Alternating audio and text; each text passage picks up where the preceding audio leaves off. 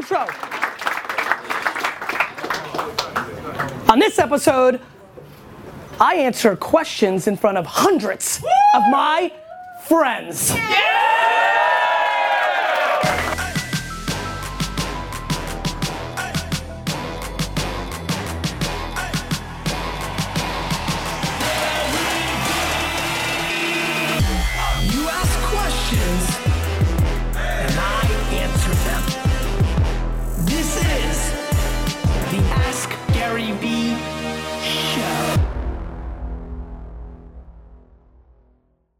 Did you see D-Rock's new opening?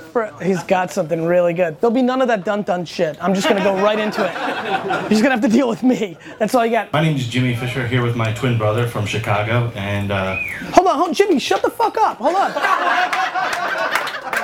I didn't even start the show yet. Are you? I was asking a question.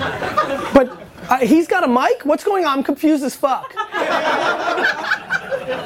No worries, Jimmy, my bad.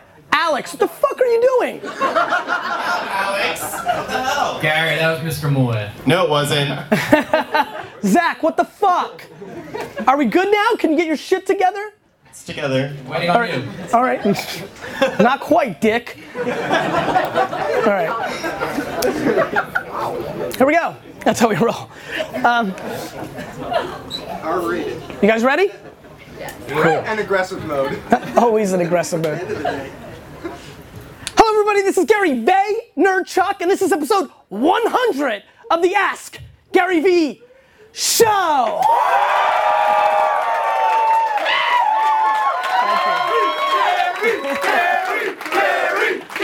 No, more. No, just kidding. Stop. Thank you. So, Vayner Nation, hundreds of your family members have schlepped from all over the place. As a matter of fact, when we get into the questions, I know majority of you are local, because this was definitely not worth schlepping that far for, but some of you did it. Some of you did it. So I appreciate it. So make sure you tell me where you're from. When you ask your question, please tell me who you are. We are here, not too far from VaynerMedia. We're gonna do this outside in the park, was the original plan, which is why we had an open RSVP until somebody with a half a brain came up to me and was like, you know you need a permit if you have more than a couple of people at the park. I'm like, fuck, okay. We scrambled, UNCENSORED hooked us up, thank you so much. We're here on the rooftop of the UNCENSORED Hotel, not far from VaynerMedia in New York City. And really, episode 100, you could have debated a lot of different formats, but the concept is quite simple. My friends, my audience, my family is here. They're gonna ask some questions. I'm gonna answer them, and we're gonna go as long and as hard as we can. So thank you so much. Please clap it up for yourselves, because you mean a lot to me. Obviously there's so many of you that I know intimately, know somewhat, have interacted a ton online with, and a bunch of new faces as well. That means a ton to me. So I think we should get right into the show, so let's do it. Are you guys ready now back there? Ready to go. All right, let's do it. Starting all the way in the back. What happened to Jimmy? Let's go with Jimmy. Jimmy got screwed. I thought it was gonna be Jimmy. Are you good? You're good, Jimmy? All right. Hey, how you doing? Gary, I want to say thank you so much. My name is Vlad. I run a restaurant in Astoria, Queens called New York Doghouse. Okay. It's a trademark spot, so there's ways of growing. I've been doing it for about 3 years. Funny that every time I reach a hurdle, I wake up and you answer it somehow. So I really appreciate that you're doing that. So every day you kind of help me grow, help our business grow. And what I'm having a problem with right now is that we're growing, and each part of the restaurant, the kitchen, the floor, the bartending crew, they became like a gang. They all love the project so much. So every time I bring somebody new into the group, they start hazing them. They start, instead of helping them, This is gonna be a funny fucking show. There's no India in this mix. Go ahead, keep going. So you've got a hazing restaurant. Keep going. It's like, I'm like, yo guys, this is Alfredo. He's joining our crew, teaching what you know, and let's grow, because I want to grow. So instead of helping me, grow, they start fucking shit up for him. Yep. He goes by, he's like, yo Vlad, what's going on? Do they not like me? What the fuck is going on? What am I doing wrong? Yeah. And the crew that I have now, they're really good, but I'm really big on vibes. I'm really big on personality. Let me jump in on right here, because Vlad, we need more than one question answered on the show. I told you it was gonna be long.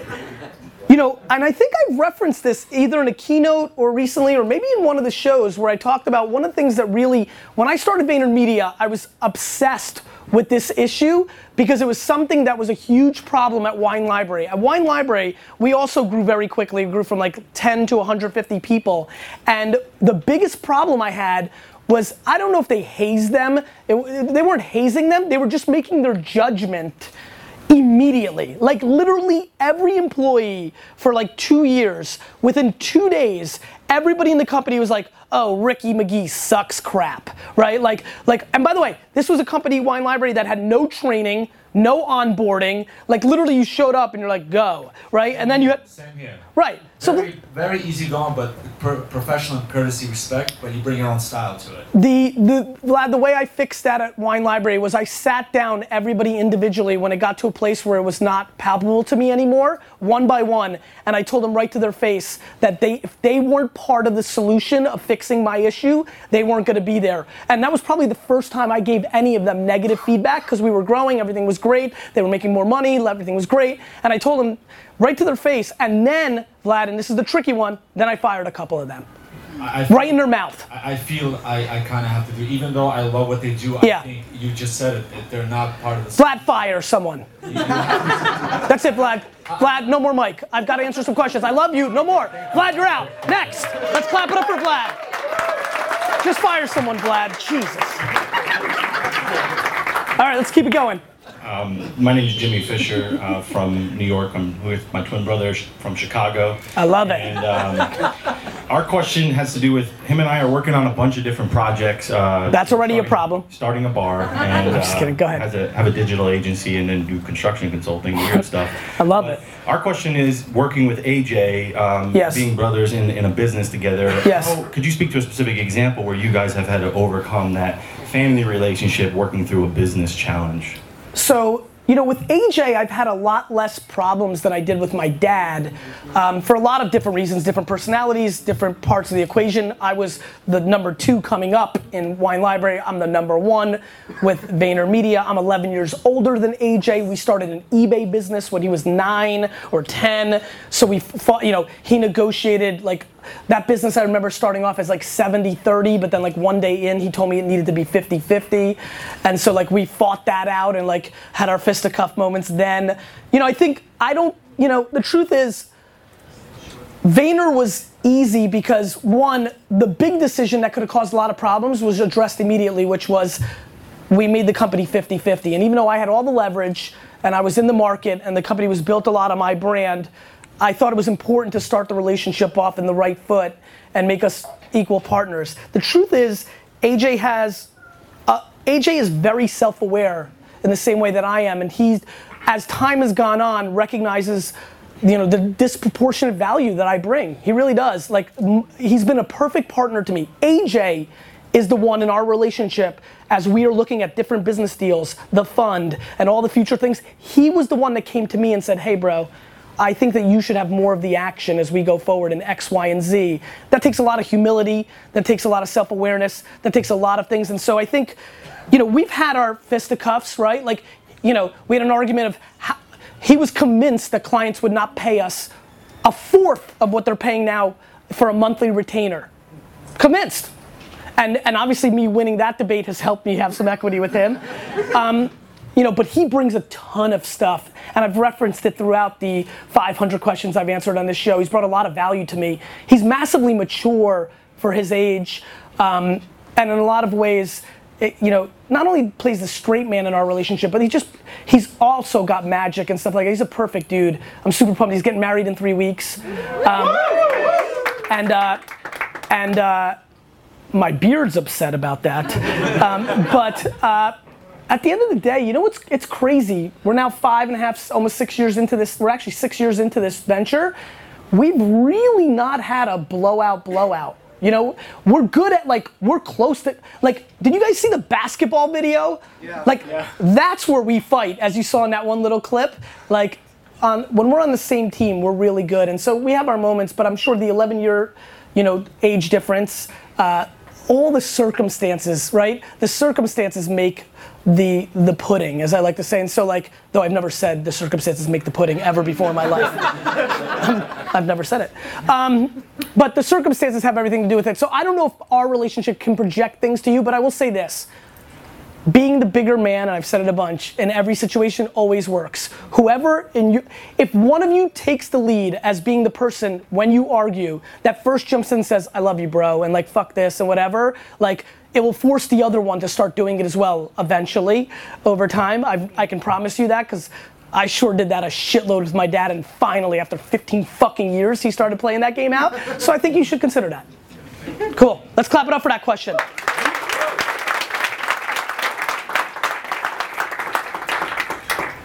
Hello, how you doing, Gary? I'm from Edison, New Jersey, your hometown. I love that. What's your name, bro? My name's Alex Romero. I love an app developer. I'm currently working on an app called HackTap, which is for happy hours. Okay. But the big question I have for you is more related to a billboard marketing. Are you behind the hashtag Tom Shady?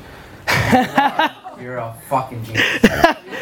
I wish that I could take credit for that Tom Brady hazing billboard, but I'm not. But thank you so much for bringing up that question so that we were able to talk about it here today. I want the loudest clap for that man, except for the 2 Patriot fans here.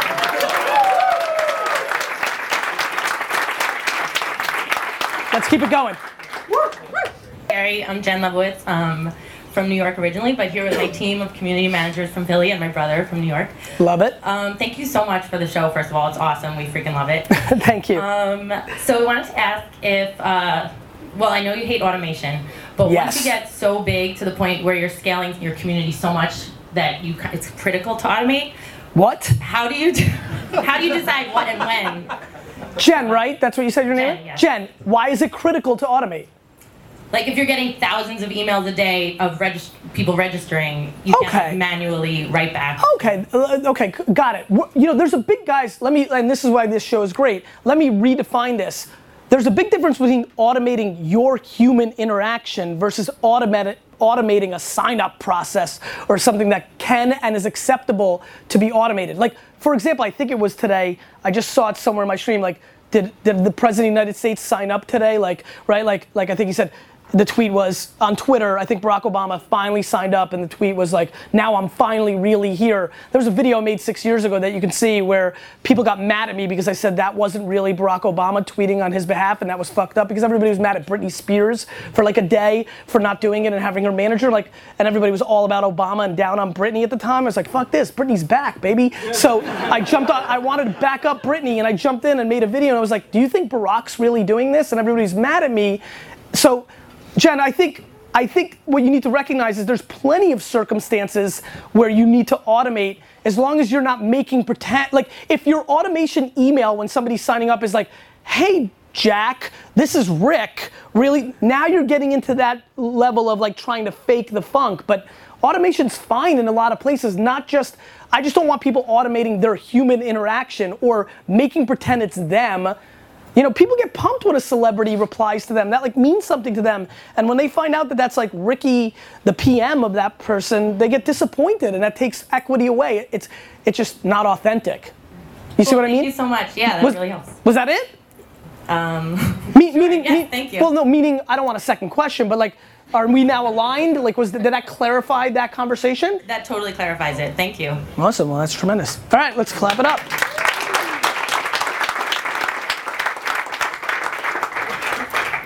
Is this on? Hell yeah, it's on. Hi Gary, my name is Julian. I'm 20 years old. I'm from Warsaw, Poland. I love it. And Julian, are you the one that I was tweeting with today? Yes, sir. And so you didn't even know what was going on today? No. And then we tweeted? Yep. And then you showed up? Yeah. Big ups to Poland, baby, yeah! That's the ROI of Twitter, fuck faces. All right, sorry, hold on, I can't hear shit. Go ahead, start over, brother. I mean, I was already in New York. I know you didn't fly from Poland 20 minutes ago, dick. This guy. I get it. So I have a healthcare technology. Start over. I have a healthcare company that's focused on eliminating obesity in America, and I'm meeting with all these VCs, and they look at me, and I look like I'm 12 years old, and they're like, you know, what the fuck do you know? Yep. So I explained the problem. They're like, oh yeah, that's a really good idea. Like we really like that, but leave it to the grown-ups. And I was going, fuck you and your receding hairline.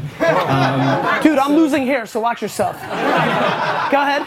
So how do I get like respect from them and actually make them see eye to eye like I'm not, a little kid who's tackling a big problem? Look, I think the truth is, that's interesting to me because I would tell you, like, I have no empathy for you because this is the greatest era of all time of kids getting disproportional respect because we've seen technology grow. And, I was looking at the 30 and 40-year-olds in this audience who were like, we wish we were allowed to do anything but go grab the coffee 20 years ago. So I promise you, like, you're getting way more respect. The fact that a VC is willing to see you is like way advanced compared to where it was 5 or 10 or 15 years ago. I would say this though, and look, you need to raise money, right? Like you're not going to see them to go see their receding hairline. You're going because you want their money. Yes, exactly. I want to align you on some respect factor. You're going to ask somebody for their money, right? So, we're in a place now where money's flowing so freely,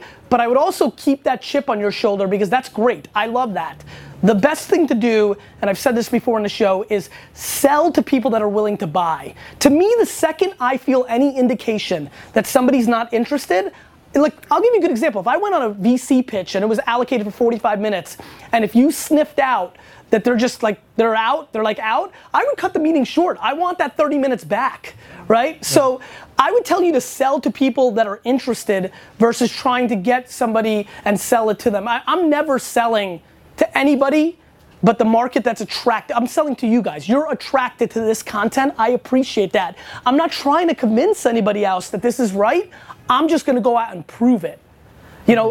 So I would first, it sounds like you need money. I've never gone out and raised money. I just do shit, make money, and then go back and tell you I told you so, right?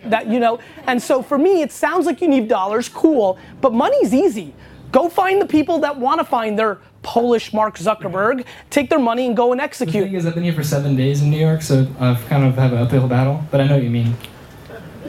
Yeah, I get it, but I'm not sure what that even meant. Meaning going into a bar where they only let me in because I'm 20, so right. I already get shut down at the right. bar where all the networking events are.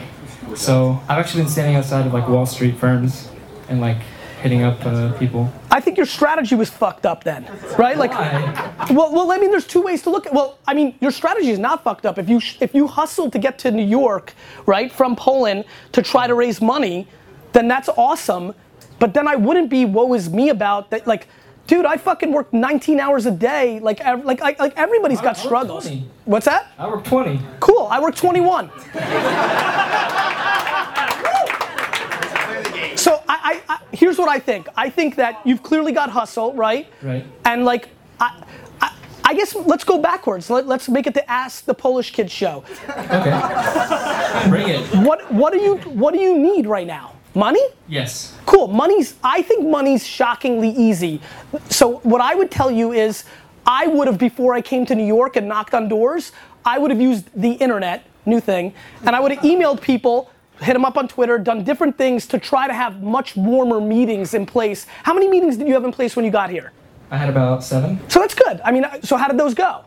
It went well, but they looked at me like I was 20 years old and said, this is a way too complex problem to solve for a young kid. We'll give the money to someone who's older and has more experience. I disagree. I think that's what you want to think they thought. Well, I mean, a few of them told me, and I said, yeah, I'm not going to say it. By the way, I bet you that they said that to you because a lot of people are bad at giving critical advice. Right. They probably just used that as an excuse. Because I promise you, I know every fucking VC in the game, and they're pumped to give a 20-year-old money. They just want to give it to something they believe in.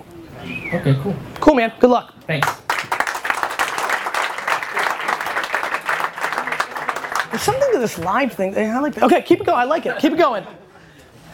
I mean, India's great and all, but the real person here, I love it.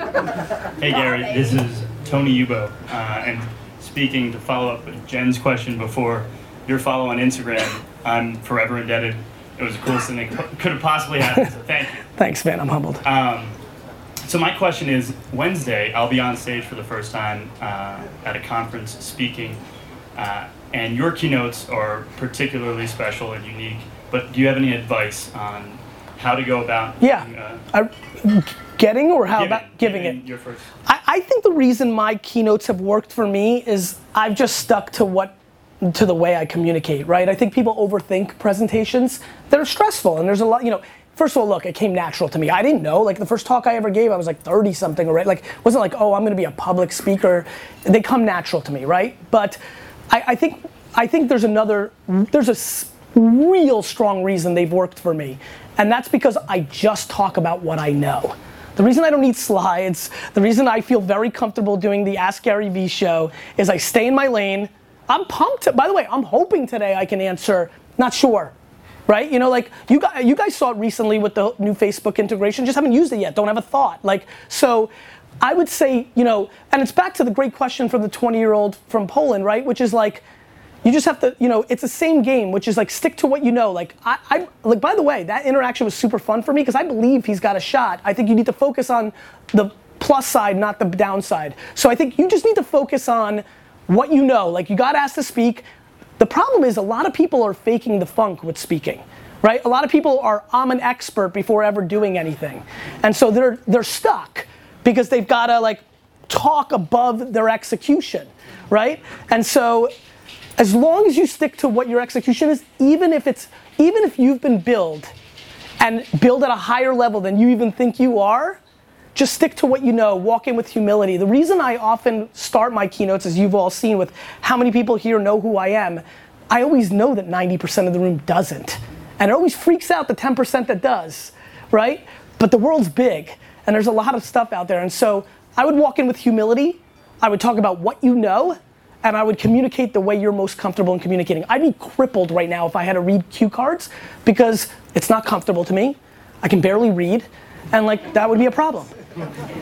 Cool, man. I'm noticing a lot of people not clapping.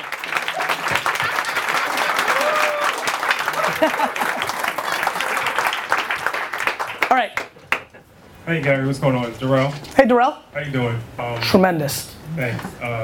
Co-founder of Stost, which is a P2P marketplace for storage. Okay. I wanted to ask you about the economy of the sharing economy. Okay. Basically, where do you see it going in the next 5-10 years? I want to make sure you and I are aligned on the sharing economy term because a lot of people are throwing it out in different ways. Give me some examples of some companies or some executions. Okay, so like Uber, basically, or your. Why do you find Uber as a sharing a company, or Resi is where you were about to go? Well, I was gonna say Breather. Okay, Breather, cool. Basically, connecting two people for. Got it. Got it. I just wanted to know where you see that industry going. I see it eating up everything. Got it. So, and here's why. I think that human inefficiency is the most interesting, biggest upside market. I also know that people pay for time. This is a theme that I've clearly pounded in these 100 shows, and I'm glad because it's gonna happen and people are gonna understand. I mean, what blows my mind is looking at the level of income you need to make to actually buy back time, and the number's low. This isn't about making 100,000 a year. This isn't about making $1 million a year. People that are being very careful about what they spend every dollar on are willing to get an Uber, are willing to use Postmates or it's really time, man. I'm telling you, time is an asset that we are all increasingly every day starting to value more and more because we're being pounded by so much, and because every second you live is 1 second closer to your death, right? And I think that people actually subconsciously understand that. Time becomes more and more valuable.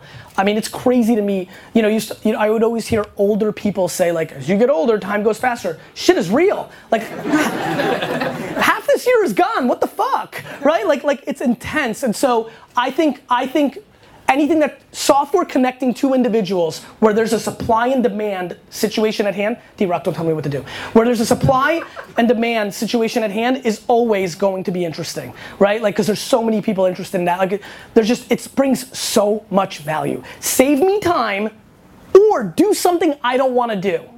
Like, that's the thing for me, right? Like, I don't want to put that, Lizzie's like, put that picture up in the living room. Fuck no. Have no interest. Don't want to do it. Can't do it really well. Don't want to do it. Super pumped to open my app. Handyman. Get the fuck over here. And so I think there's going to be a ton of that. Thank you. You got it. Yeah.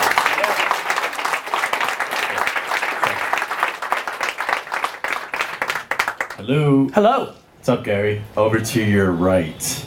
See you, my man. Cheers. My name's John Henry. I'm a serial entrepreneur now, just coming off my first exit, and now I'm running an accelerator. So it kind of puts me in an odd position because my first company, my success was predicated on how well I executed. Yes. And now it's predicated on how well my companies get to execute. By the way, shout out to Sean. I went to Vayner RSC last week. He's going to stop by. Great. But can you give me some advice on what to focus on with my companies to make sure that they go out there and kill it? Yeah, listen, I really struggled with this transition from being the entrepreneur at Wine Library to investing after I made the first 3 good investments, Facebook, Twitter, and Tumblr, where I was like really just trying to make money, and I was like, these are the best companies, when I then started investing for real, which was interesting, I got dumber as I started investing for real. The biggest thing that you need to be careful of is recognizing you're not executing it. I made a ton of investments based on things that I knew would work. I just didn't realize, oh crap, the jockey can screw it up. So you've heard me a lot say, I bet on jockeys a lot of times, not just the horse. You need to be careful that these companies aren't just great on paper with like the idea. You have to believe in the entrepreneur. It's all operations and execution. Every idea is good in theory. So I think the biggest thing you need to look out for is you need to be auditing the individuals, not necessarily the idea. Cool. Yeah. Thanks, man. Thanks, man. Thanks for being here. Yep.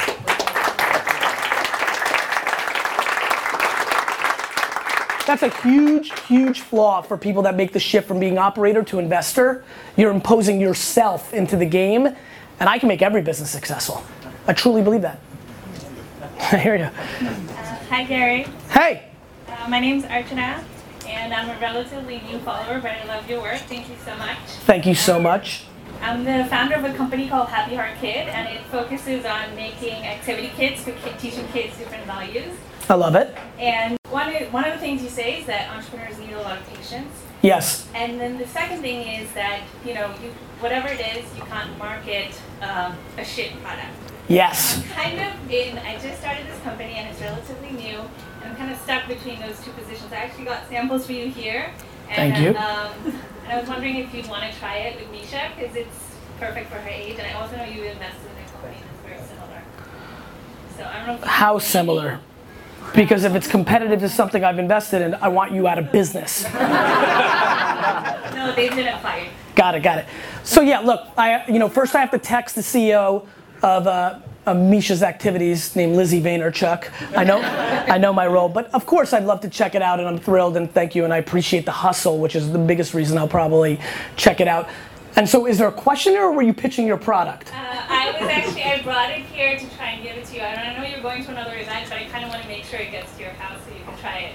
Yeah, you're really getting into very granular terms. But I didn't feel like you wouldn't be able to see me, but I'm actually holding it up. I appreciate it. I'm sure everybody who's watching this now can see it. And so I think, yeah, I'll definitely get it home. I appreciate the hustle. I love the pitch. And I'm going to the Mets game tonight for a business meeting, as some of you know. And I'll definitely get it home, don't worry. I'll give it to Stunwin, because that makes me laugh. All right, let's move on. Questions?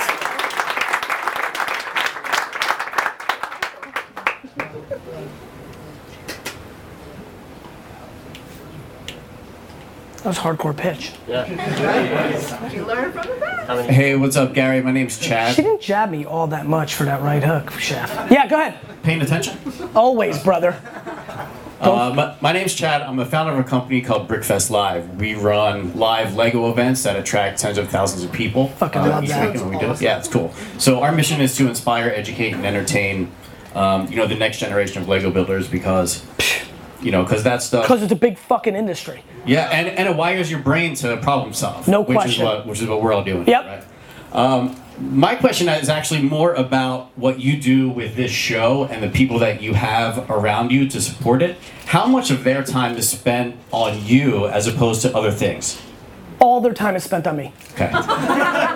The entire team that's mixed in is all part of brand Gary team, all of it.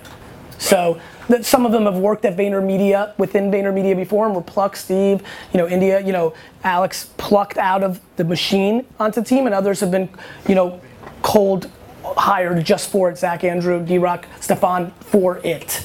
But That's awesome. Because we started actually on a YouTube channel. Yep. Where, all the production was us. Yes. And that's how Wine Library TV was. But but with this, I have so much more scale. And as you can tell, what I'm doing is I'm producing so much more content off the show for Medium and all the distribution. So, and I'm learning through these guys as they're actually now doing, D-Rock's taking, Andrew's meerkatting, India's taking photos. What I'm learning is, what does a production company look like for a human being?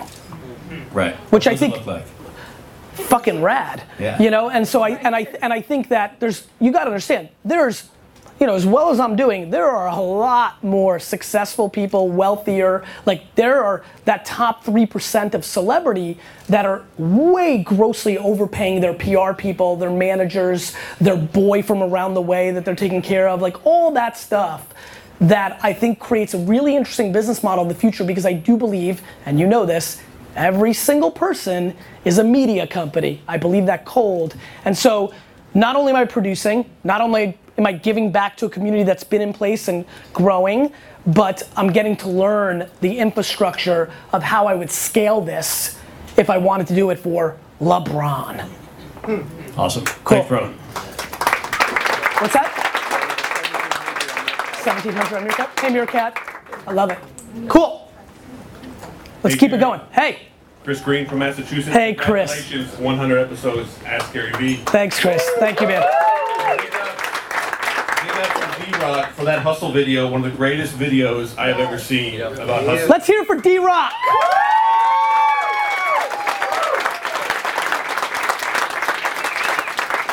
So Gary, you talk about the hustle. You just said 2 questions ago, you could make any company successful, and I know you believe it, I know we all believe it, but when you can do so many different things, when your hustle can turn into so many different things with so many opportunities today, 2015, how do you choose what to do, and what's your greatest opportunity cost to do what you're doing?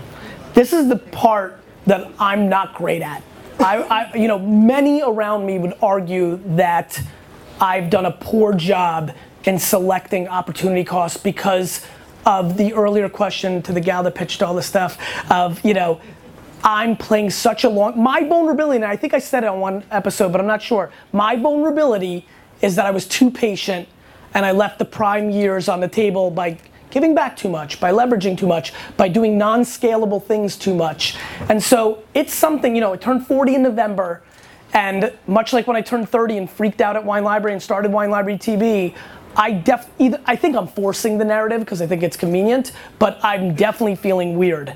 I'd be lying if I wasn't. I've been spending a ton of time on, and I'm sure I did. I don't really recall this, but I actually do recall it. I remember thinking like, all right, 30 to 40 is going to be the years where I lay down the foundation to buy the New York Jets, right? And so, I've definitely been like, 40 to 50, like this is it, right? And I'm sure when I get to 50, I'm like, this is really it, but Gary, I'll be honest with you, like, I'm not sure that I'm the best guy for this answer, because the truth is, I like non-scalable things. I love doing stuff like this. Like, you gotta understand, at some level, and I think people eventually will figure this out about me, and I think a lot of people here probably do recognize it. I disproportionately like people, which will then probably ultimately not allow me to maybe squeeze out every dollar, but I'm still gonna be much happier for, like, this show. Like, I'm gonna watch this show. Like, hey, hold on, let me just talk to myself. You look terrible. That was me talking to my 90-year-old self. Like, these things, like, it's funny when I come across somebody tweeting out, like, an episode of Wine Library TV from, like, 2006. Like, I do a ton of stuff that on black and white don't look like the smart opportunity cost play, but they're the things that make me happy as a human being. And just hustling for the cash of it or buying the jets is only one part of the equation for me. And so, I think, from a business sense, I leave a lot on the table. From a life sense, I'm happy with my allocation of my time. I'm happy that I get together with former employees that I love so much, even though everybody around me will say, we need those 15 minutes for these 700 other things that need to happen. I don't care. And so I think that, I think the way I judge it is how it feels in my stomach and my heart, not my brain. Thank you.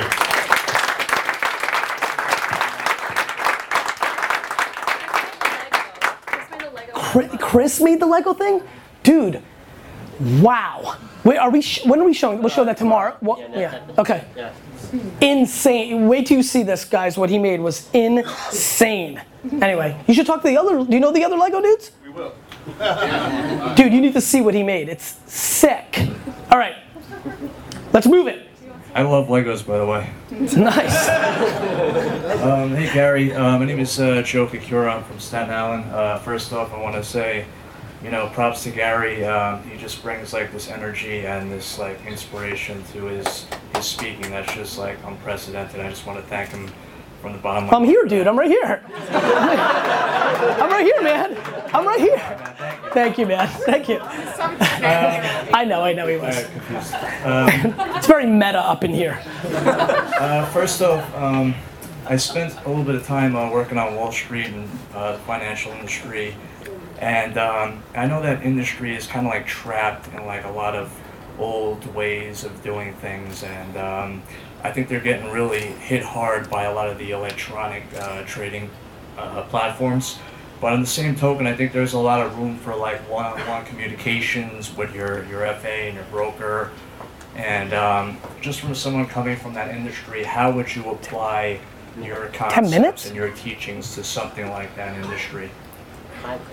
So, it's funny to be watching you ask that question with Mitch. I don't know if you see him right in front of you, who I think is literally my answer to your question is go hang out with Mitch for 15 minutes and have a coffee after this. I think it's super easy. Technology is the gateway drug to human interaction.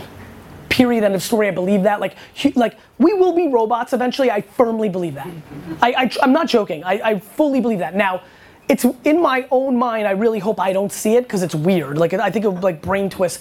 Like it's crazy to think that. Like I mean hardcore robots. Like straight up.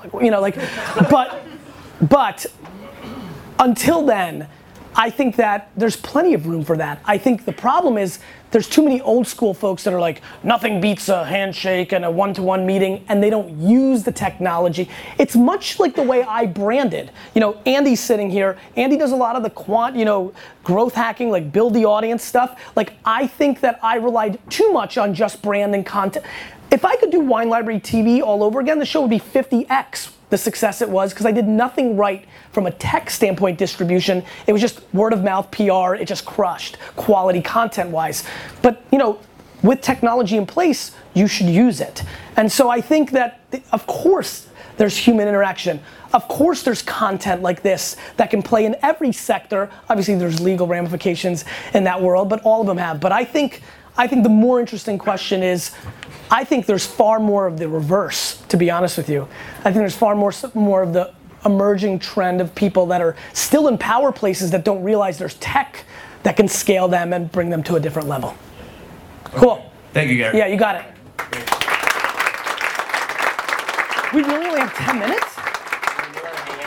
Well, I don't know. I have to go to a thing, because What? But I don't get it. It's only 5:11. If you want to, Oh, you want me to mingle? Are you going to do something after? So I think my plan is, as you guys know, I'm going to this meeting. My plan is to probably just I think it would be, maybe we could start a quick hashtag like here at Ask Gary V or something, or that's fine. Just do it. Here at Ask Gary V. Don't fucking try to change it. That's what it is. And I think you guys should talk to each other, go somewhere, and then I think I'm gonna try, when I'm done with the business part of my meeting, I'm gonna try to get back into the city, and I think I'll definitely come by and try to high five and say hello and I'll take some selfies and do that, because I think I want to answer a couple more questions, and I know a lot of people schlepped and things of that nature. So maybe I'll keep a little bit, how about this? By show of hands, how many people have to go back far away home? Not that you can't live in New York, New Jersey, Connecticut, or Pennsylvania.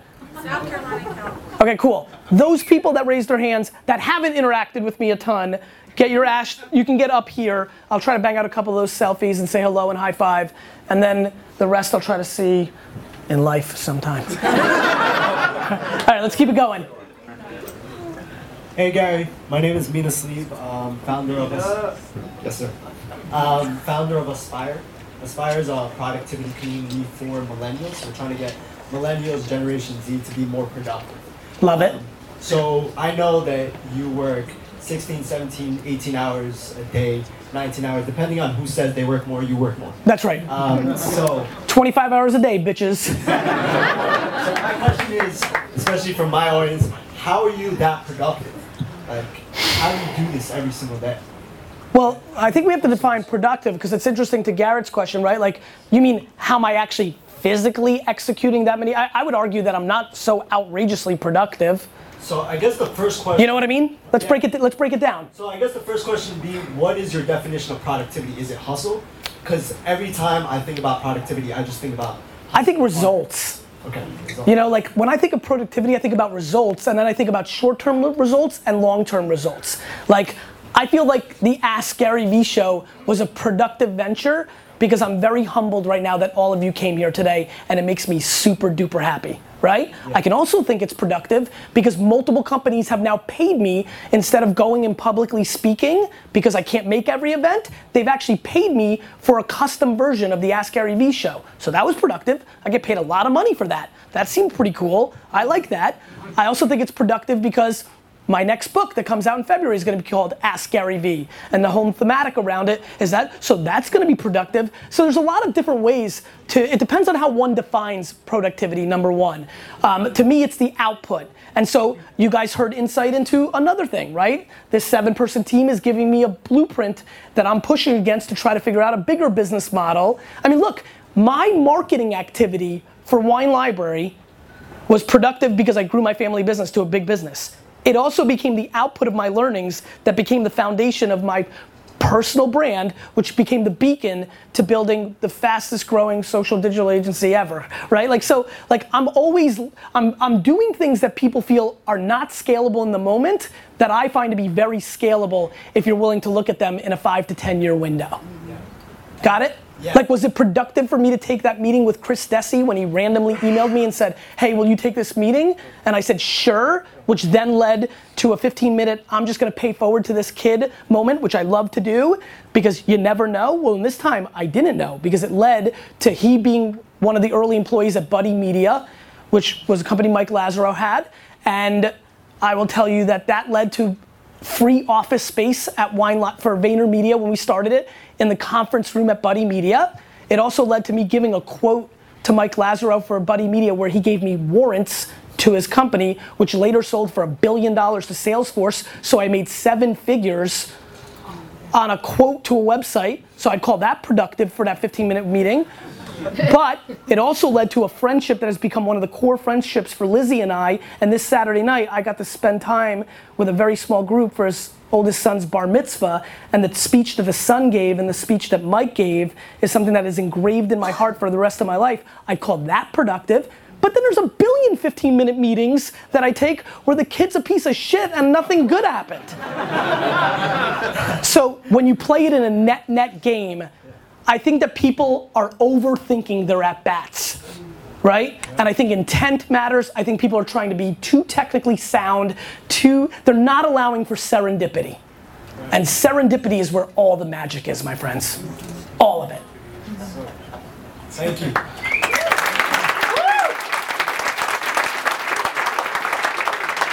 That was deep, right? That's some good shit. So, hey Gary, do you hear me? I'm here. Yeah, I hear you, I see you. I love the Mario shirt. Very nice. Stefan, you got the Mario shirt? I will get the Mario shirt. Okay. Let me do this. I love it. Should I talk? Yes, you should talk. So, Gary, my name is Devi. I'm from country of Georgia, and I know you love wine, so you know my country too. Of course. I read about you a lot, and what I like is that in one of your videos you say 1 is better than the 0. Yes. I love it. I love these words, and I always do this. So I think that's one of the best videos. Yeah. Stefan, let's hear for Stefan on that one.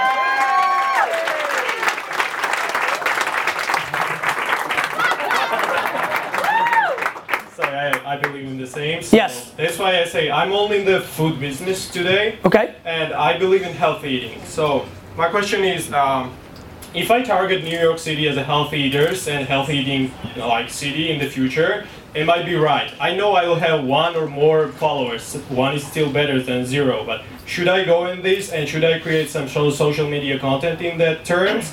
And which it should be, like video or deals or blogging or stuff? What do you suggest? I understand what you're saying. Let's take a step back. Hold on to the mic. What are you actually doing? What's the business actually do? Because that will dictate the answer. Well, we have a product startup with my friends, and I'm working in the restaurant. So got it. What's the product? So the product is Georgian recipe, well modernized for American market. Interesting. It's gonna be in the retail market. Is it an actual like food? It's a food. It's dip, you know. You dip. Yep. So like a hummus. Yeah, like a hummus, but we are much different. We're much better than hummus. Fuck hummus. Okay. So, are you asking about marketing that product? No, I'm asking about social media term. Like, should I go into social media actually and create some social content about healthy eating? And will it be successful? No, you should make content about your product. Your product, well, that's it. There's no, not of course. You just fucking asked me about some fucking food shit in New York. Your product. Focus on making content around your product and around the lifestyle of that product, but not for the sake of New York City health enthusiasts, right? You're so small.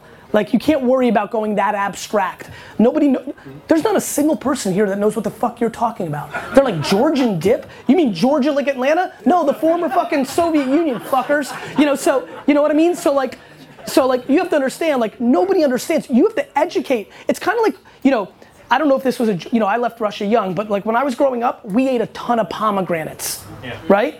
But nobody in America ate pomegranates in the 80s. Like, my friends would come over to play with Legos and they'd be like, what the fuck is that? You know, that's not an apple. You know, it's like we ate pomegranate for years and years and years before pom juice came and pomegranate became like, you know, a pink berry flavor, right? So like, I think that you have a lot of educating to do. Like, I don't know what you're talking about, and I was born in that area. I don't know what you're talking about. So I think that you need to focus there. You're going too abstract, and that's a good piece of advice for a lot of people. Like, way too many people, back to I said it before because it's just so important. How many people here know who I am? 90% don't. People make way too many assumptions that they think they're bigger than they actually are. You know, and it's fine, it makes people feel good, but like, for as much ego and bravado as I have, 24 hours, 25, I think I can build any business. I'm always grounded in reality. I think you need to focus on building a story around your product. Thanks so much. You got it, man. Zach. Where's Stefan? I think Stefan, Alex has one. Okay, we'll come back here after. Go ahead. Hey Gary, what's going on? My name is Tom Matzner, I'm from Queens. I'm a co-founder of a brand of vodka called Proof. Are you a Jets fan? I love the Jets. You telling the truth because that felt soft. No, absolutely love the Jets. I need you to name 2 offensive linemen. Well, can I talk about wide receivers, running back? No, dick. Because people that love a football team know the offensive line. Should I maybe said I like the Jets? Respect. There we go.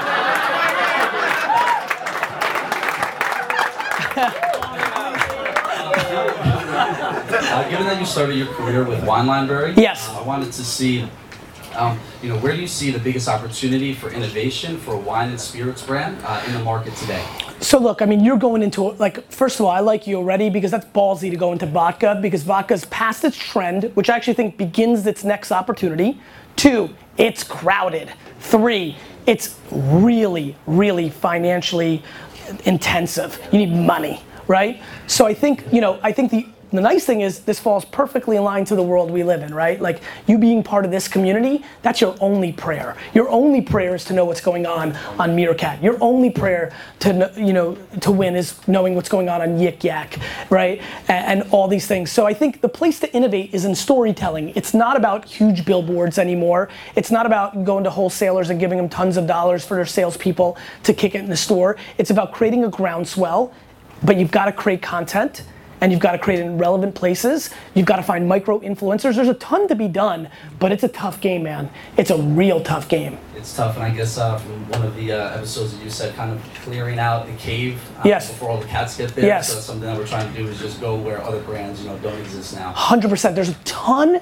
You need to become the vodka of like elderly Lego builders. Like you're gonna have to go super niche. Like, we're going more towards like dance music, so like EDM influencers. Everybody's there, dick face. What are you talking about? You're finished. You're out of business. Next.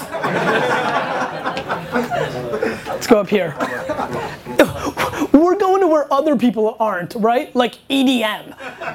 That's it. You're out of your mind. One more. What do you mean one more? We gotta wrap up. Okay. All right. Cool. This is gonna be the last one. First of all, I just want to thank everybody for being here. Y'all gotta go. See ya. There might be a rain delay though with the Mets. Yeah, you never know if it could rain at the Mets game. All right.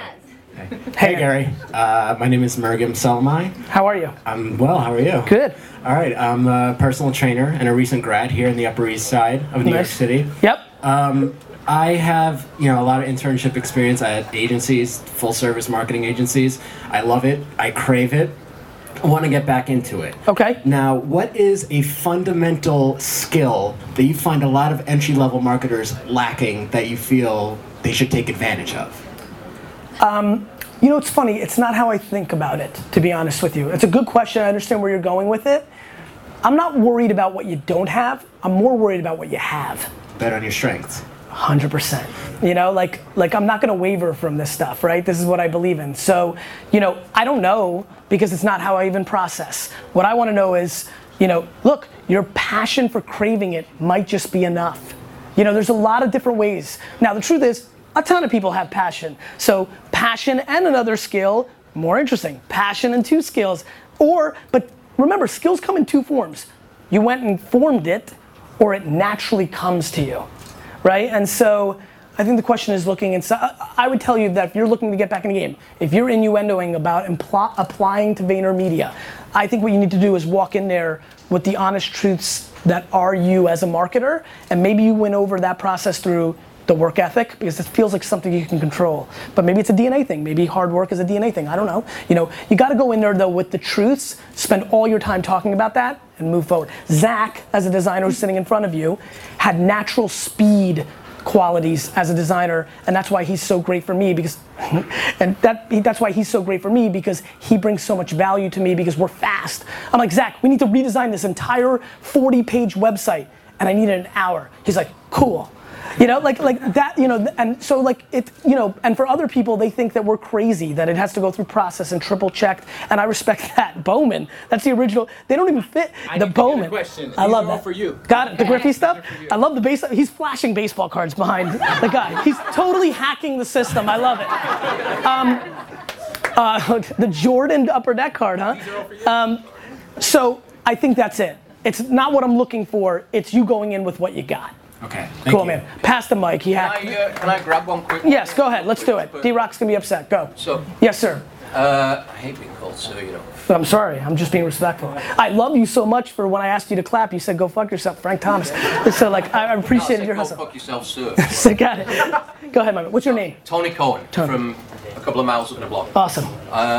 My son, I got Michael Corleone. I got dragged back into an industry I didn't want to get into. Okay. My 16-year-old son in the UK, who I'm proud to call a dropout because it's genetic. Get it.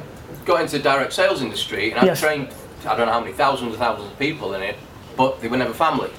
So it's like the Velvet Glove and the fucking hammer in the other hand. Yes. It's a bit tougher with the son when he said, I'm saying, you going to this meeting? I'm going for a bike ride.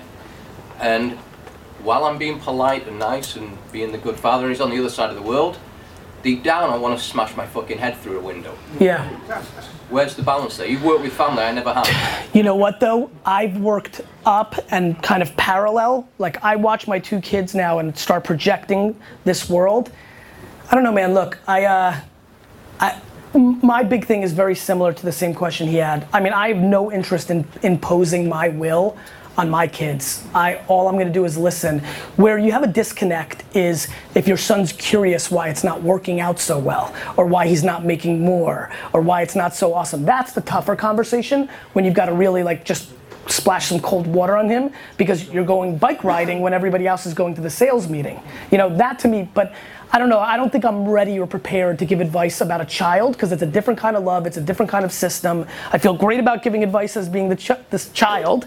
I feel great about being the sibling, but for children right now, I don't know. I can feel what I'm projecting, which is, look, my kids are gonna be really well off. And I can't fake environment. So I don't expect, first of all, I don't expect anybody to be as hungry as me, let alone my kids, who are gonna be Upper East Side rich kids, right? So I need to, I'm not sure. I know we have to go. I know I got it. Thanks. You got it. All right, we're getting out of here. Thank you, everybody. Thank you for supporting the show. Question of the day. Question of the day. What are your feelings that the show ends today? No! You keep asking questions, and someone else is gonna have to answer them. This is the Ask Gary Vee Show. So, maybe I'll say some words before I tape the episode. I really appreciate everybody being here. Obviously some of you know, many of you probably know, shit, if you came here, you definitely know that I've done, you know, I never thought that I would have another show. It never really even crossed my mind. I didn't think I'd have one show, let alone anything else. And so to hit this milestone of episode, I'm sorry, you can't move with me, D-Rock? We're good. Well, but you couldn't. To hit this milestone is a lot of fun. I'm really glad I was able to get here. The truth is, and I think a lot of you know this, like I fundamentally feed off audience, and so I would have never gotten here if you guys didn't care enough to watch. Obviously, I have zero interest in producing something and nobody's watching. That would stop me immediately. So, it's super cliche. I always hate when people are like, oh, I want to thank the fans and all that kind of shit. But the truth is, I only do things for admiration and attention because of the way my mom coddled me as a child. So I really thank you guys for caring and watching the show. I've really enjoyed doing it. To me, Q&A is really secretly I probably started this show because I wanted to build a brand around Q&A, because when I speak, as many of you know, you can go to YouTube and see the spiel, right? I mix it up depending on the audience, but my philosophies don't change in 40 of the 55 minutes. I mean, I'm sure for some of you, you watch these keynotes, and if you can get one or two new thoughts in a different talk, you're like, yeah, there's something different, so this was a chance for me to produce a lot of content on my current thoughts. I think a funny thing somebody just tweeted I saw was like, Meerkat didn't exist when this show started, right? And so many people here are streaming. And so I thank you. I'm humbled. I know it's the middle of the day. I know a lot of you are hustling and executing and doing your own thing. And for you to take time to come and support me in this show means a lot to me. And so I'm going to keep it very basic. I'm going to do my intro. We're going to walk around. D-Rock just texted me. He's like, how many questions do you want to do? I'm like, as many as fucking possible. I really have nothing else to say. Thank you so much.